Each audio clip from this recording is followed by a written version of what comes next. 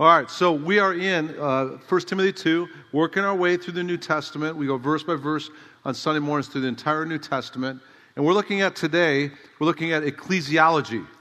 You're saying, ecclesiology, what is that? Title of my message is ecclesiology. What it means is this, two Greek words. Ecclesia is church, ology is study. And so if it's theology, theo is God, what's theology? It's a study of God. If it's ecclesia, which is church, and ology, knowledge, and study of, it means the study of the church. And so we're going to see here in 1 Timothy 2, is we're going to see some principles for us as a church. We're going to see the principles of what should be our priority as a church, what should be our mission as a church, what should be our message as a church, what should be our order as a church. Those are the four things we're going to see today. We're going to see the priority of prayer. We're going to see the mission of seeking and saving the lost. We're going to see the message that Christ is the mediator between God and man. And then we're going to see the order. How should some of the order within the church unravel and unfold as we go through this scripture? I don't know about you, but I love church. Ever since I got saved, 40 plus years ago, I love church. I love church that's a Bible teaching church. I love church that's spirit-filled worship. I love church that has people that are on fire I can interact with. I love church. And so this study today is dear to my heart because it's about church. One of the reasons why I love church too is because it's the body of Christ. We are the body of Christ. We are the bride of Christ. We have the privilege of being his hands and his feet here in a world that desperately needs the touch of God. And I don't know if you've noticed this, but it's getting worse. Lawlessness, as Jesus said, is increasing in these last days. And if there's ever a time the church needs to stand up and be the church of Jesus Christ, it's today. If there's ever a time where we need to be the hands and feet of Christ in a dark time, it's today. We need to be what the scripture is talking about this morning. We need to not just say we're the church, we need to be the church. And so we're going to learn some great principles this morning on what we're supposed to be about as a church. So turn in your Bibles to 1 Timothy chapter 2. And again, we're going to be looking at ecclesiology, the study of the church this morning.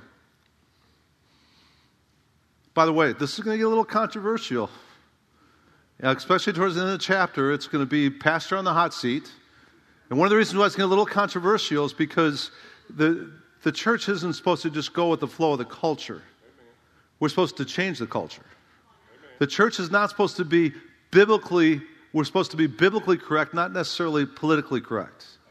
And so we're going to see today is some things that go against the flow of what the culture is pushing us towards, and we're supposed to go against that because the Bible says, don't be conformed to this world, but transformed by the renewing of your mind, that you may prove the will of God, that which is good and acceptable and perfect. And so we're going to see today is some things that, by the end of the chapter, it's going against the flow of the culture. But I don't care about being politically correct. I care about being biblically correct. I don't care if our church is hip and cool with the culture. I care that our church is following the Word of God. And we're building this church not on cultural norms, but on biblical moorings. That's what's important. And that's what we're going to learn today is what are the biblical emphasis that we should be all about as a church. Let's stick with the Word of God and not with the culture on us. Our job is not to flow with the culture. Our job is to change the culture and to change it. We're supposed to be people that are change agents, and a church is supposed to be basically not a thermometer, but a thermostat. You know what the difference between a thermometer and a thermostat is? Thermometer just goes with the whatever the temperature is and changes. Thermostat changes. I don't know. Is this true in your households too, guys? Are we always in like this battle with wives? It's not different temperatures, right? The thing I love about thermostats is you could change the very environment. We're supposed to change the environment just as a thermostat, as the Church of Jesus Christ. So let's get into it. 2 Timothy chapter 2, verse 1. If you're there, say amen. Amen. Here we go. Okay. First of all, Paul says to Timothy, again, these are pastoral epistles. These are pastoral letters to Timothy, 1 Timothy, 2 Timothy, and then to Titus, who is also a pastor on the island of Crete. So these are pastoral epistles, and he's addressing the church with these pastors. So he says, first of all, then, I urge that entreaties and prayers and petitions and thanksgivings be made on behalf of all men. Now, entreaties are urgent requests for needs. Prayers are worship worshipful, reverent prayers, communing with God. And then petitions are speaking specifically to God for the needs of others. Thanksgiving, you know what that is. It's where we've got a holiday coming up, but it's being thankful. All these should be a part of our prayers. And notice, these prayers should be made on behalf of all men. So when we're praying, we're supposed to be praying for all men. You know, I think it's important we pray for our spouses. I think it's important we pray for our kids. I think it's important we pray for those family members we're close to. We should be praying for those people, but we're supposed to also be praying for, notice, all men. That's when you drive past that accident on the side of the road. Those people are in a wreck. Pray for them. Even though you don't know them, pray for them. You pass by those other churches as they're about to convene for church, as you're coming to Calvary Chapel. Pray for those other churches. Pray for Jesus said we're even to pray for our enemies. Matthew 5:44, he said this, love your enemies and pray for those who persecute you. Those people at work that are giving you such a hard time because you love Jesus, pray for them. One of the reasons why they're giving such a hard time is they're being convicted by your very presence there, and you need to pray for them. Pray for all men, but specifically it says pray for kings and all who are in authority in order that we may lead a tranquil and quiet life in all godliness and dignity. Interesting. We're supposed to be praying specifically not only for all men, but for kings. Those are in leadership. Those are exercising authority. Why is that important? Because God's established that authority. Romans chapter 13, verse 1. All authority has been established by God. God's put those people in places. Well, I don't like our president. He's too arrogant. He's too rude. He's from New York City. Don't like him. I'm not going to pray for somebody I don't like. Yes, you are to pray for him. You're to pray for him. And do you know who was the leader of the Roman Empire, who was a king of the whole Roman Empire at the time? His name was Nero, who was not known for his niceties to Christians. He blamed the whole Roman fire on Christians and started an incredible persecution of Christians that killed tens of thousands of Christians. And Paul says, still pray for him. Pray for those in leadership, because your prayers could change those in leadership and guide them in the ways that they should be guided. Pray for those kings. Pray for those in authority. And notice, as we pray for those people in authority, those kings and those leaders, here's what happens. It helps you live a tranquil, quiet life in all godliness. You know why? Because instead of gossiping and slandering those people in leadership, you're praying for them. And instead of talking to others about them in a negative way, you're talking to God and praying for God to work in those leaders' lives and through those leaders' lives. Pray for them. So here's the first thing. First thing that's a part of ecclesiology, a part of the church. What should the church be all about? Prayer. Remember Jesus, in the beginning of his ministry and the end of his ministry, both beginning and end, he went to the temple in Jerusalem, his father's temple, the place of worship. And he lost, he blew a gasket. He had righteous anger to the point that he went into the temple and he took a whip. And it says in the Gospels, he whipped all these money changers out of the temple. And then he actually, one of the Gospels actually said, he took a table with all the coins and currency and threw it up in the air. When I get to heaven, I want to see that in the video vault. Imagine Jesus, just quiet, gentle, humble Jesus, throwing it up in the air, coins flying everywhere. And then he made this statement. These people were ripping off God's people, extorting God's people in God's house. And he said this, my Father's house is supposed to be a house of prayer. And you've made it into a robber's den. What was Jesus saying there about church? What's the first priority of church? Prayer. Prayer. And our prayers should be regular. Our prayers should be privately, individually, but our prayers should be corporate too. And that's very important, that the church should be built upon the prayers of the saints. The Bible says actually when we pray, it's like incense rising to heaven. And what that's saying is God smells the prayers of the saints to the point that God's in heaven going, oh, that smells good. My people are praying again. And the prayers of righteous people, they're powerful. They're effective. They availeth much. We have a saying around here, prayer changes things, man. And we need to be a church that's involved with prayer. And we're doing pretty good in this. We could do better. We're doing pretty good, though. Every Sunday, I don't know if you noticed, we pray for our president, pray for our servicemen, we pray for our government, we pray for missions, we pray for other ministries, even churches in our town we pray for on a regular basis.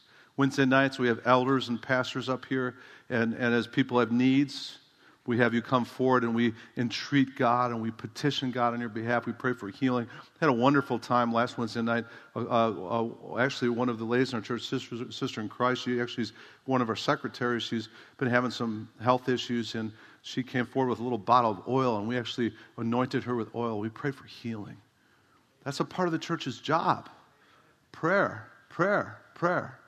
You know, our staff, every work day, Tuesday to Friday, we're in the office, and we start as staff around my conference table, and we have prayer requests, and we pray every single morning before we even start our work day, because prayer is important. Prayer is a big part of the job of the church.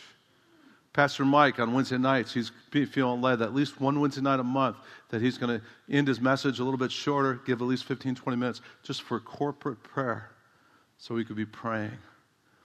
My Father's house, Jesus said, is a house of prayer. And that's what the church is supposed to be built on, is prayer. Individual prayer, we're supposed to be praying people, but we're supposed to be a praying church too. And I want more of that because God moves in response to prayer. Now it goes from the priority of prayer, and then it goes to, interesting, the ministry and mission of the church. This is good and acceptable in the sight of our God and Savior, who desires all men to be saved and to come to the knowledge of the truth. Now, what does that tell us about God? What's God's heart? What's he saying there about God's heart? What does God's heart desire? For all men to be saved, to come to the knowledge of the truth. Interesting, he not only says that's my desire, but I made a way for that to happen. And the way is Jesus. And it says that Jesus came to pay a ransom. The word ransom there is a price. And it's actually a slavery term. In that culture, if you were indentured into slavery and you were a slave because of your loans or whatever, what a family member could do is he could save up enough money to go to the master and pay the price, the ransom, to get you out of slavery. And you could be set free from slavery because of the price that was paid for you. What did Jesus do on the cross? He said, "It is finished." Original language, one word, tetelestai, translated, paid in full. The ransom that was paid so you can get out of the slavery of sin was the cross. And Jesus died on that cross for us to be a ransom, a price paid for our sin. And here's the heart of God. The heart of God is that the church's mission is to get that message out that Jesus Christ has paid the price for your sin, and you could be set free from the slavery of sin. And the heart of God is, and the desire of God is that all men might get this message and be saved. Now, is that saying that all people get saved? No, because there's a free will agent in there, and that's our human responsibility. And what we know from the scriptures too is some men won't be saved because they reject the truth. But that doesn't negate the fact that our mission as a church is to have God's heart. And God's heart is that all men might be saved. And his passion, to the point that he sent his son Jesus to this earth to accomplish a way for this to happen, his heart and his passion and his desire is that all men might be saved. Come to the knowledge of the truth. That's one of my problems I have with Calvinism. Calvinism has 5 points, and one of the points is limited atonement, they say. And they say that Jesus just died for the elect, and that's not true. Jesus died for all men. He died for all men because God's heart and his desire is for all men to be saved and come to the knowledge of the truth. We're told in 2 Peter 3:9 that God's patiently waiting for the return of Christ because he says he's patient, not wanting any to perish, but what? All to come to repentance. That's God's heart. And should be our heart too. If we're a part of the mission that God wants us to be a part of as a church, we should be people that are out there with the message that Jesus saves, and he can save you. But what's interesting to me is before it talks about the mission, it talks about prayer. And here's what needs to happen is if you want to be seriously reaching people for Christ, you need to be praying for them first, praying for divine appointments with them, praying for openings, praying that the Holy Spirit would give you the words to say to lead those people to Christ. Because prayer precedes the mission. We showed this video that I'm going to show you in a second at the men's conference. It's so good on the priority of prayer in our mission. I want to show it again. Many of you might have seen this already, but it's worth seeing again. And ladies, you haven't seen it because you didn't come to the men's conference. So let's show this. Lights, camera, action. It talks about the priority of prayer in our mission.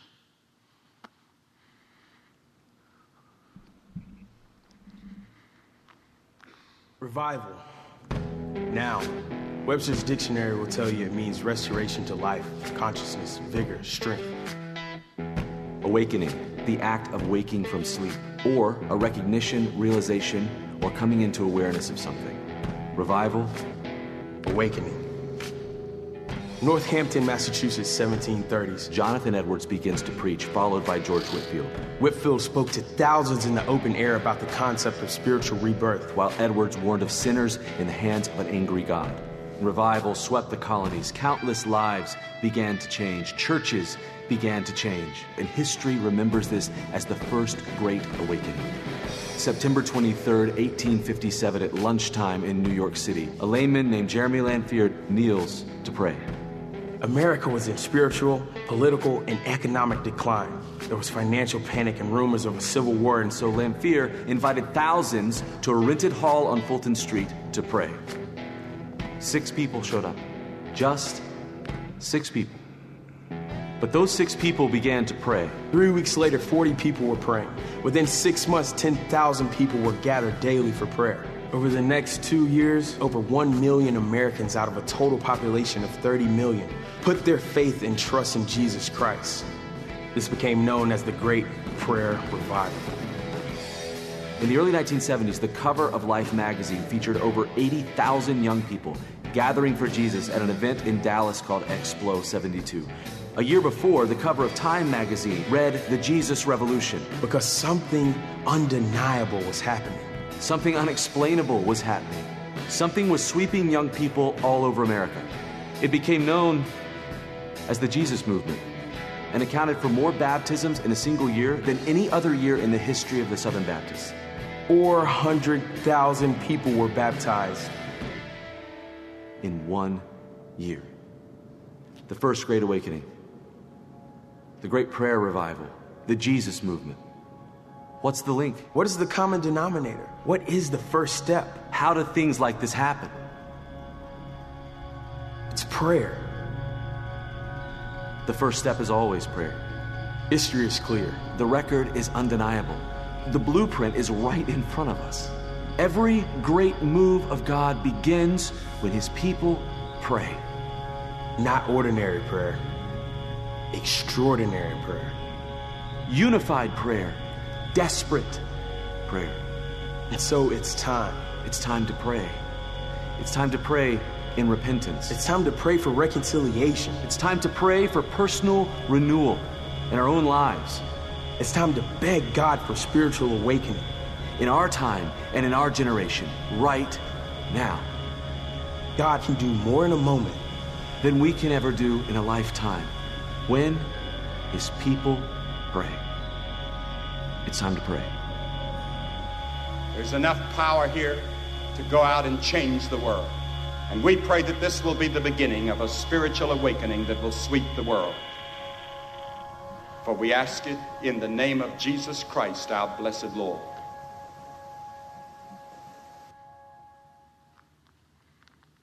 Amen. Amen. That is awesome. Hey, one of the things I love about Calvary Chapel, one of the reasons I'm a Calvary Chapel guy is because our distinctive from the very beginning was the Word of God. Just teaching the Word. The centerpiece of what we do is God's Word and sticking with God's Word. But another thing that goes really back to the very beginning of Calvary Chapel, and the very start of Calvary Chapel, with the first Calvary Chapel in California, was the priority of what we're talking about, mission and evangelism. It all started, the very first Calvary Chapel started with just 25 people, and Pastor Chuck, the founder of Calvary Chapel, and his wife would go to the beach in mid-60s. And they'd bring a little brown bag lunch, and they'd eat lunch together as a couple at the beach. And they'd see hundreds at the beach, Huntington Beach and Newport Beach. They'd see hundreds of young people that had all kind of, the nation had tilted, and a lot of the young people all just moved out to Southern California and were hippies. And Pastor Chuck and his wife just started praying for all these young people that dotted the beaches, praying for their salvation, praying that they'd get off drugs and come to Christ. And then he had not only a burden for that, a desire to see them get saved. He opened up his home. He started having them in their home. He actually, for a season of time, they let some of these runaway hippie kids and stuff sleep on their floor. They led them to Christ. And then the word got out. And it started, the Jesus People movement that was just being talked about, that was displayed on Time Magazine, it started at Calvary Chapel, Epicenter, right there. There was a church, they discovered, these young people that would love them, accept them, and lead them to Christ. And a dam burst. And all of a sudden a movement started. And I remember talking to Pastor Chuck at one of the pastors' conferences, and he said from 1969 to about 1972, they had revival for 3 years to the point that they were baptizing 900 young people a month for 3 years.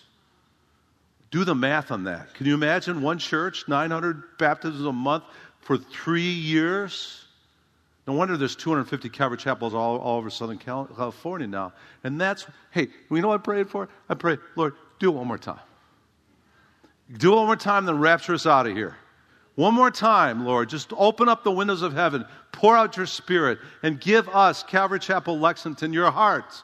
And your heart is a desire for all men to be saved and come to the knowledge of the truth. A heart for people that are lost out there that need Christ. And here's how we could start with prayer with that. I'm talking about the importance of prayer with that, is get a hit list.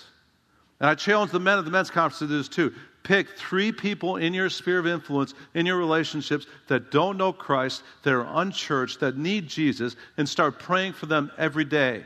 Put it as a bookmark in your Bible. And every day you pray for those 3 people. You pray for divine appointments with them. You pray for opportunities to share with them. You pray for opportunities to bring them to church. And see what God does in the next year as you commit to praying for those 3 people every day for the next year. And God will move. That's in God's will. God's will is for you to lead those 3 people to Christ, because God desires all men to be what? Saved and come to a knowledge of the truth. And he's made a way for that through the ransom being paid for their sins by Jesus Christ's death on the cross. Now, let's look at the message. The next thing after the mission is the message. Got to have the message right, church. It says, for there is what? One God, one mediator between God and man, the man Christ Jesus, who gave himself as a ransom for all, the testimony born at the proper time. We already talked about the ransom, but let's talk about the message here. What's the message? One God. And there's one mediator between holy God and sinful man. And who's the mediator? It's Christ Jesus. Christ Jesus. And this is an important message that we keep right. You know why? Because the culture's changing it.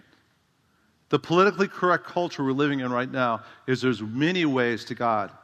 There's many ways to be right with God. There's many religions, and all these religions lead up the same road to the same God. And is that true? No, Jesus said, John 14:6, I am the way, the truth, and the life. No man comes to the Father except through me. We're told in the book of Acts, Peter preaching, talking about this very thing. He said, Acts 4:12, and there is salvation in no one else, for there is no other name under heaven that has been given among men by which we must be, there it is, saved. And what it's saying there is there's only one mediator. There's only one way for sinful man to be made right with the holy God, and we got to stick with that message, because we got a culture around us that's saying there's all these other ways. We've got a culture around us that's saying, hey, you just got to be sincere. It doesn't matter what religion you have. It doesn't matter what faith you have. Just be sincere. If you're sincere, you're fine. Is that true? No, because you could be sincerely wrong. And that's just true. And so there's only one mediator, our message, between God and man. The one God only has one mediator, and that's Jesus Christ, who died to pay the ransom for our sins upon the cross. That's our message. And again, that's important because we're told in the Bible there's a spirit of the Antichrist. And the spirit of the Antichrist is already in the world. Listen to what 1 John 4:3 says about this. Every spirit that does not confess Jesus is not from God. And this is the spirit of the Antichrist, of which you've heard that is coming and now is already in the world. You know what that's saying? It's saying that the spirit of the Antichrist is going to be that one world leader who's going to start a one world religion, and that spirit of the Antichrist already in the world, and his spirit is this: let's bring all religions into one. And we're already going that way, preparing for the way of this one world religion and one world leader. And the church of Jesus Christ needs to go against the grain of our culture and say, I'm sorry, but there's only one way. Don't even say you're sorry. We need to be unapologetic. We just need to say, there's only one way. And the way is Jesus.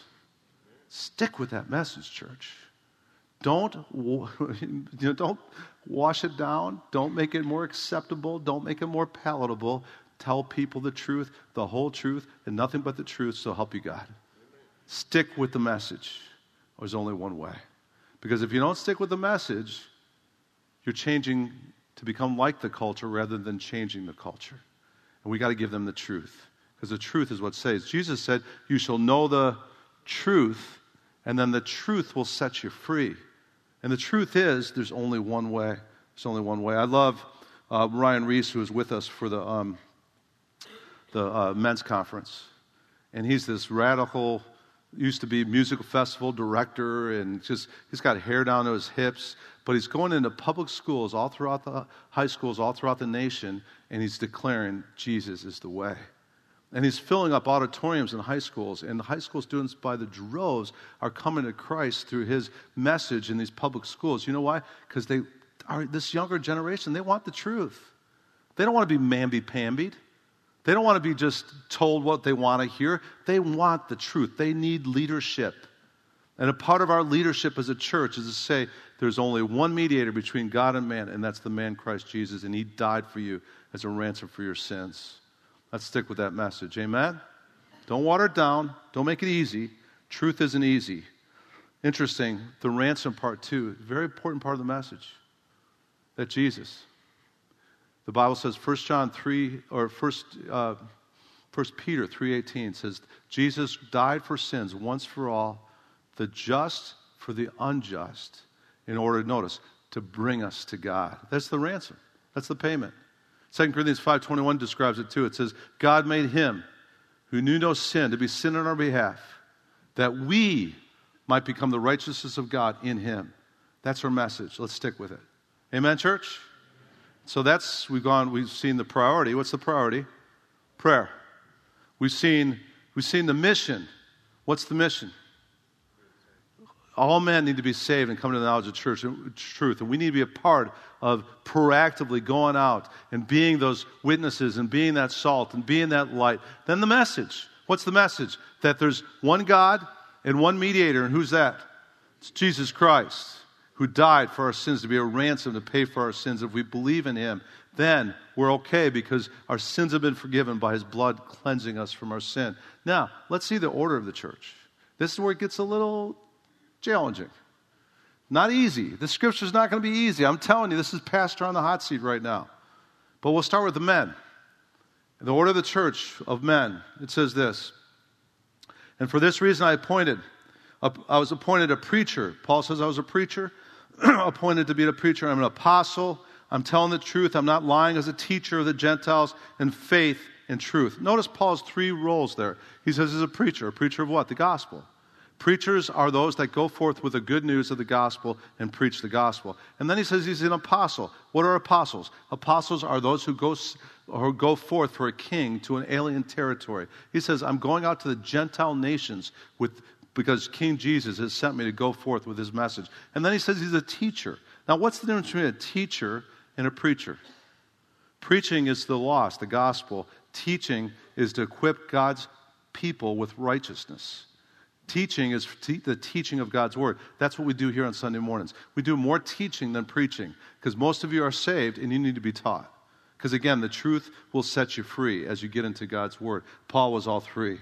And then he says, therefore, I want the men in every place to pray, lifting up holy hands without wrath and dissension. That's interesting. First thing he says about order within the church,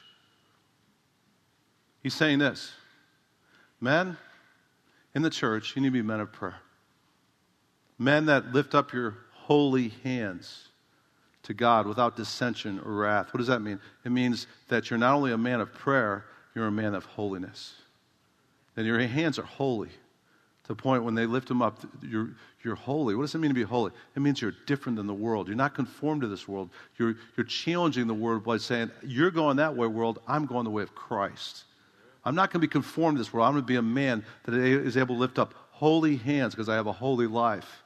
I'm a living and holy sacrifice, acceptable to God, which is my spiritual service of worship. And so this is the first thing we see in the order of the church, is men need to be holy.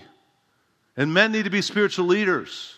And men need to take their role seriously of being a man of prayer and a man of holiness. You know why that's important? Because most churches, especially here in America, the men are just either absent or they got a drug problem. You know what the drug problem is? Their wife drug them to church. That's their drug problem. They got drugged to church. And they're just there because happy wife, happy life. I'm here because of you. That's not God's will or order for the church. God's will and God's order for the church is, men, we need to step up and be spiritual leaders. Men, we need to be holy. Men, we need to be men of prayer. And in way too many churches, the men are either absent or they're here, but they're absent here. That's the opposite of what we need in the church and the order of the church. You know, our church here at Calvary Chapel, Lexington, we're not normal. Have you noticed that? A lot of things aren't normal around here. The buildings aren't normal. I mean, when we met in that gray building over there, they used to say, hey, that's the Hershey Kiss Church. Look at that big Hershey Kiss. I love our buildings anyways.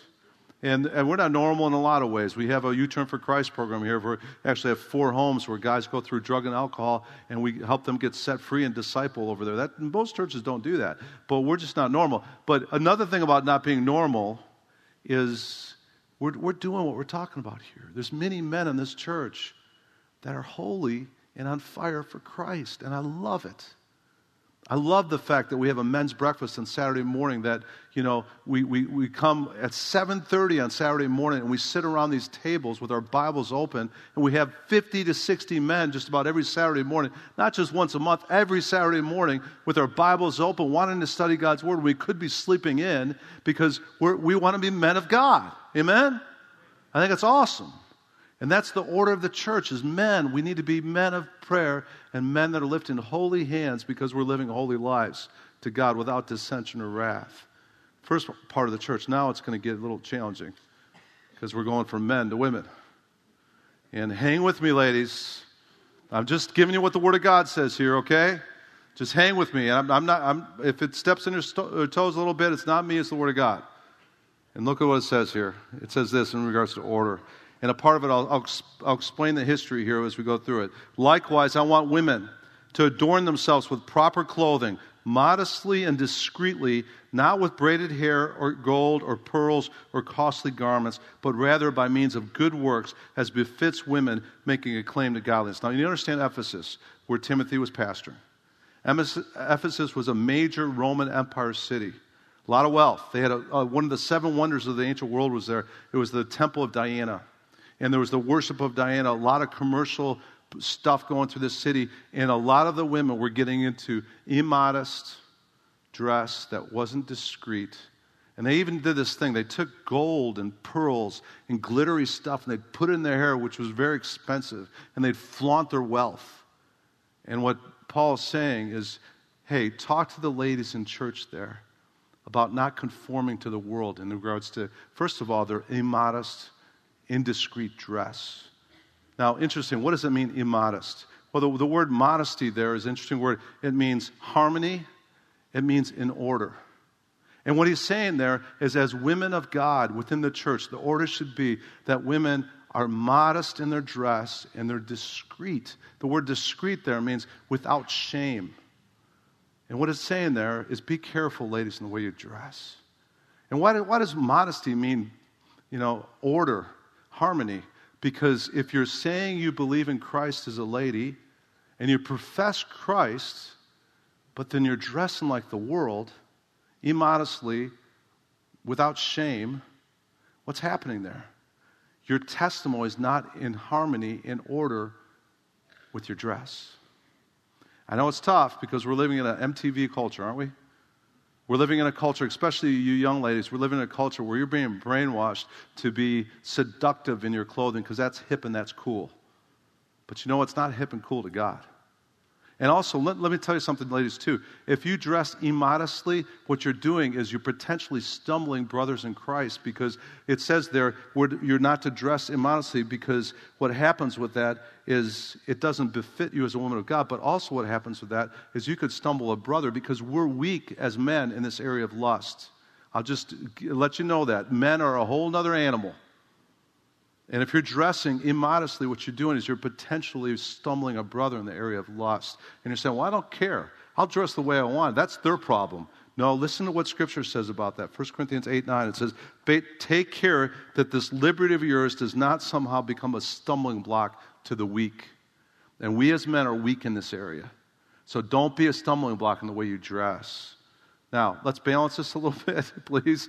I want to balance this, and I want to throw some balance in there, because I'm not saying that you shouldn't do your best to dress well, ladies. I'm not saying that you shouldn't even dress in such a way that you're not only taking care of yourself, but you're being attractive. That's important. Beauty's important. There's nothing wrong with that, but immodesty's crossing the line.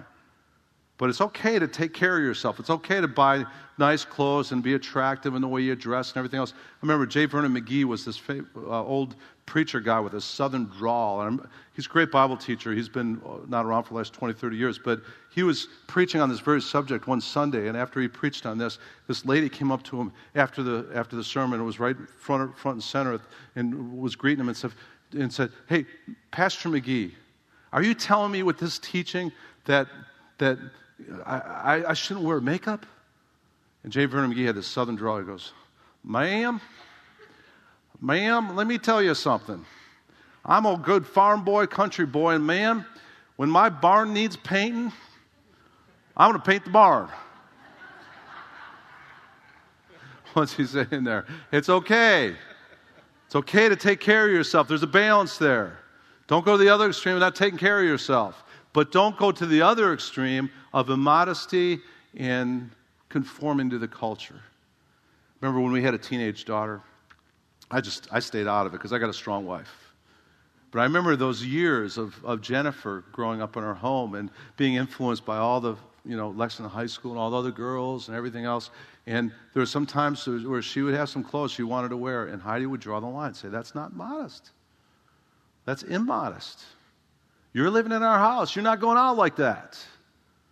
And then Heidi became a school teacher, public high school teacher, and she had the job sometimes of enforcing the dress code for Lexington High School, and that embarrassed our daughter and our boys even more. But she always drew the line. And one of the things I see wonderful now is with my daughter Jennifer. She's a school teacher now, and she dresses modestly. Dresses nice, has nice clothes, but she's learned the importance of modesty and being discreet in the way she dresses. And notice, how are you supposed to dress yourself? Not only with modestly and discreetly, but your dress should be by means of good works as befits women making a claim to godliness. You know what that's saying? It's saying, hey, let your beauty be primarily your godliness. And one of the wonderful things is as you grow, ladies, in godliness, that is beautiful. That's beautiful in just seeing the inner beauty that you have. 1 Peter 3 talks about that, talks about this inner beauty that happens through godliness, that's a gentle and quiet spirit that just pleases God because of the inner beauty. And here's the cool thing, ladies. As you grow in inner beauty, the older you get, the more beautiful you can become on the inside, and that's what's more important than anything. Amen? Okay, I'm going to dig an even deeper hole here now. You ready?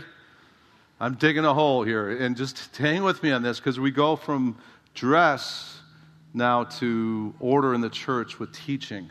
And it says this, verse 11, "Let a woman quietly receive instruction with entire submissiveness, but I do not allow a woman to teach or exercise authority over a man, but to remain quiet. For it was Adam who was first created, then Eve. It was not Adam who was deceived, but the woman being quite deceived fell into transgression. But women shall be preserved through the bearing of children if they continue in faith, in love, and sanctity with self-restraint." Oh, Paul. Wow.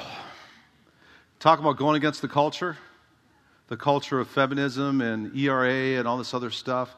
What's Paul saying there? Well, let me tell you what he's not saying. He's not saying that women shouldn't be involved in ministry. Some of Jesus' closest disciples were women.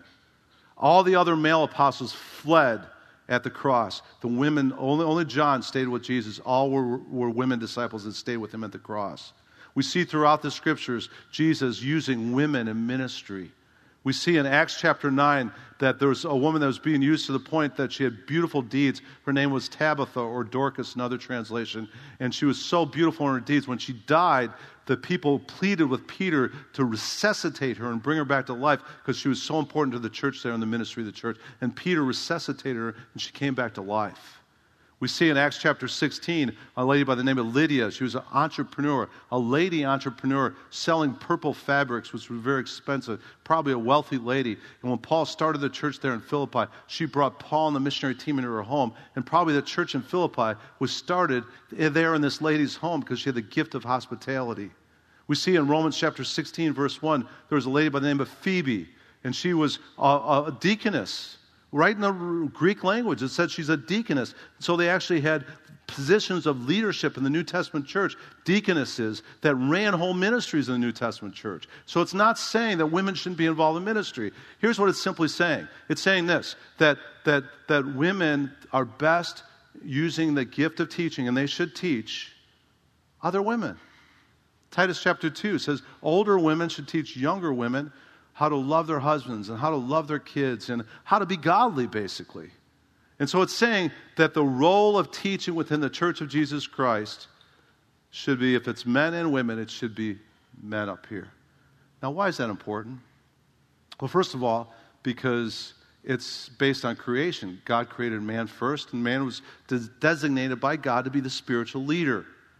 And here's what happens. If you have a woman up here teaching men and women on a regular basis, what happens is you're setting an example for the family who should be, if the spiritual leader in teaching and authority over men and women is in the church as a woman, what is it saying to the families when they go home? Then the woman should be the spiritual leader in the home too. No, where Ephesians 5 says, no, the man is supposed to be the head of the home and be the spiritual leader in the home. So we want to set the right example right up here. And that's important. Now, does this say that women can't pray or prophesy or even give testimonies in churches? No, because 1 Corinthians, Paul said women in that culture put a head covering on when you pray and prophesy. We're told that Philip, one of the New Testament deacons, had 4 daughters that were prophetesses in the New Testament church. So it's not saying women can't speak in church, but it's saying that women shouldn't be in the teaching role from the pulpit because it's not setting the right example for the families when they go home that the man's supposed to be the spiritual leader. And I know that's not hip, and that's not cool, and that's not politically correct, but I don't care. That's what the Bible says. And we're going to tell you what the Bible says because that's the truth of God's Word.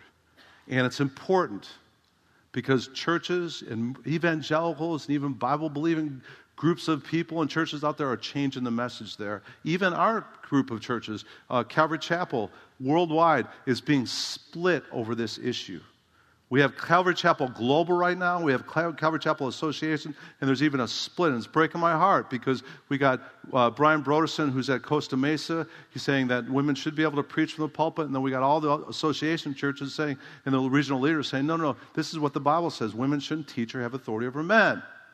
Now, again, it's not a salvation issue. I'm not going to break fellowship with people that disagree with me on this, but I'm going to say this is what I believe based on God's Word because I'm a literalist. What does that mean? I think the Bible, when it says something, I'm going to take it literally.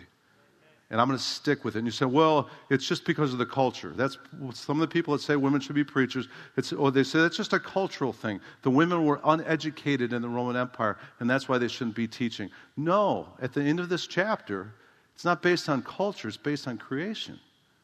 And it says at the end of this chapter, it's talking about Adam and Eve was deceived first, and it was also talking about the order of creation, Adam being created first, and so the men are supposed to be the leaders.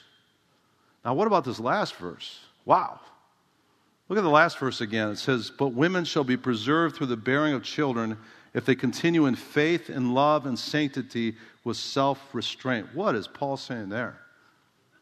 He's saying this, that one of the most important things, ladies, you can do if you have kids is raise them in godliness and have a godly influence in their life that you're shooting them out into the world as godly people like arrows that will change the world for Christ.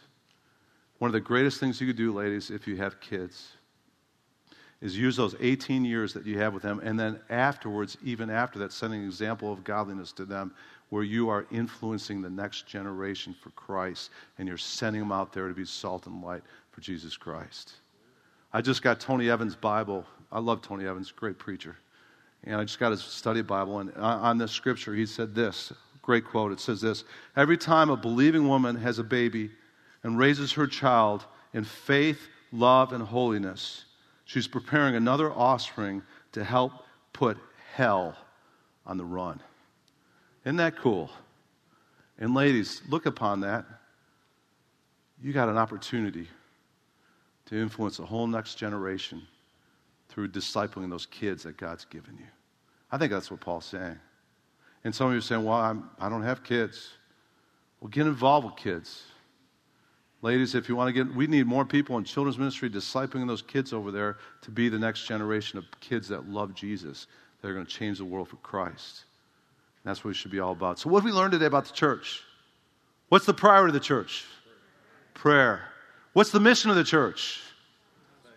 Hey, to be going out there to have the heart of God that desires all men to be saved and come to the knowledge of the church. What's the message of the church? Message of the church, there's only one God and one mediator between God and man, and that's who? Christ Jesus. Now, what's the order of the church? Men are supposed to be spiritual leaders, men of prayer, men that are lifting the holy hands to God, men that love Jesus and are on fire for Christ. And ladies, your job is to be ladies that love Jesus too and are living your lives in such a way that there's godliness of beauty in your life, and you're displaying a beauty of godliness to a world, and you're even raising the next generation to be godly so you can be shooting them out in the world to be like arrows that are going to change the world. Amen? All right, let's pray. Thank you, Father, for your word. Thank you that your word is true. Thank you, God, that we don't have to base what we believe and how we operate as a church based on what the culture says, Lord, but we're going to go with what the Bible says. Lord, I pray that you'd help us to be that church. Not just talk about being a church, but be the church.